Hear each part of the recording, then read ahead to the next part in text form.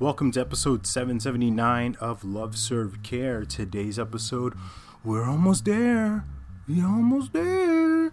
Last few declarations, last few daily creations of my document that I call The Truth.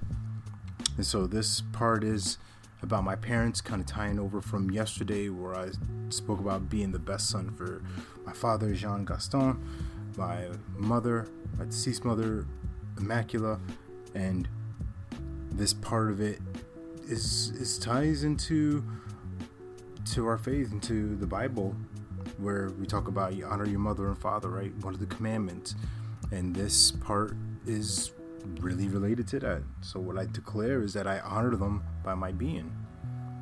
And with all these past episodes, this last month and a half, whatever it's been, of who I create myself to be and what that looks like in a day-to-day basis, moment-to-moment opportunity, is for me to honor them, to honor my words, to honor my commitments, to be impeccable with it, to honor Sarah, to honor the kids, love them, accept their perfect faults always, be happiness, serve my clients powerfully, coach them fearlessly. All these different opportunities are for me to honor them, and also honor my relationship with the Heavenly Father, and stay in tune with that, tap into that frequency, not allow myself to get swayed or influenced by the dark forces, the darkness inside, and let that become the dominant thing.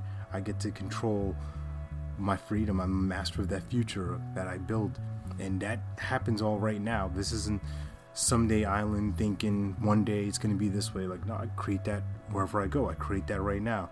That's what I want. That's what I deserve to have, and I'm going to get it. And honoring them is one of the best gifts that I could give as a son, because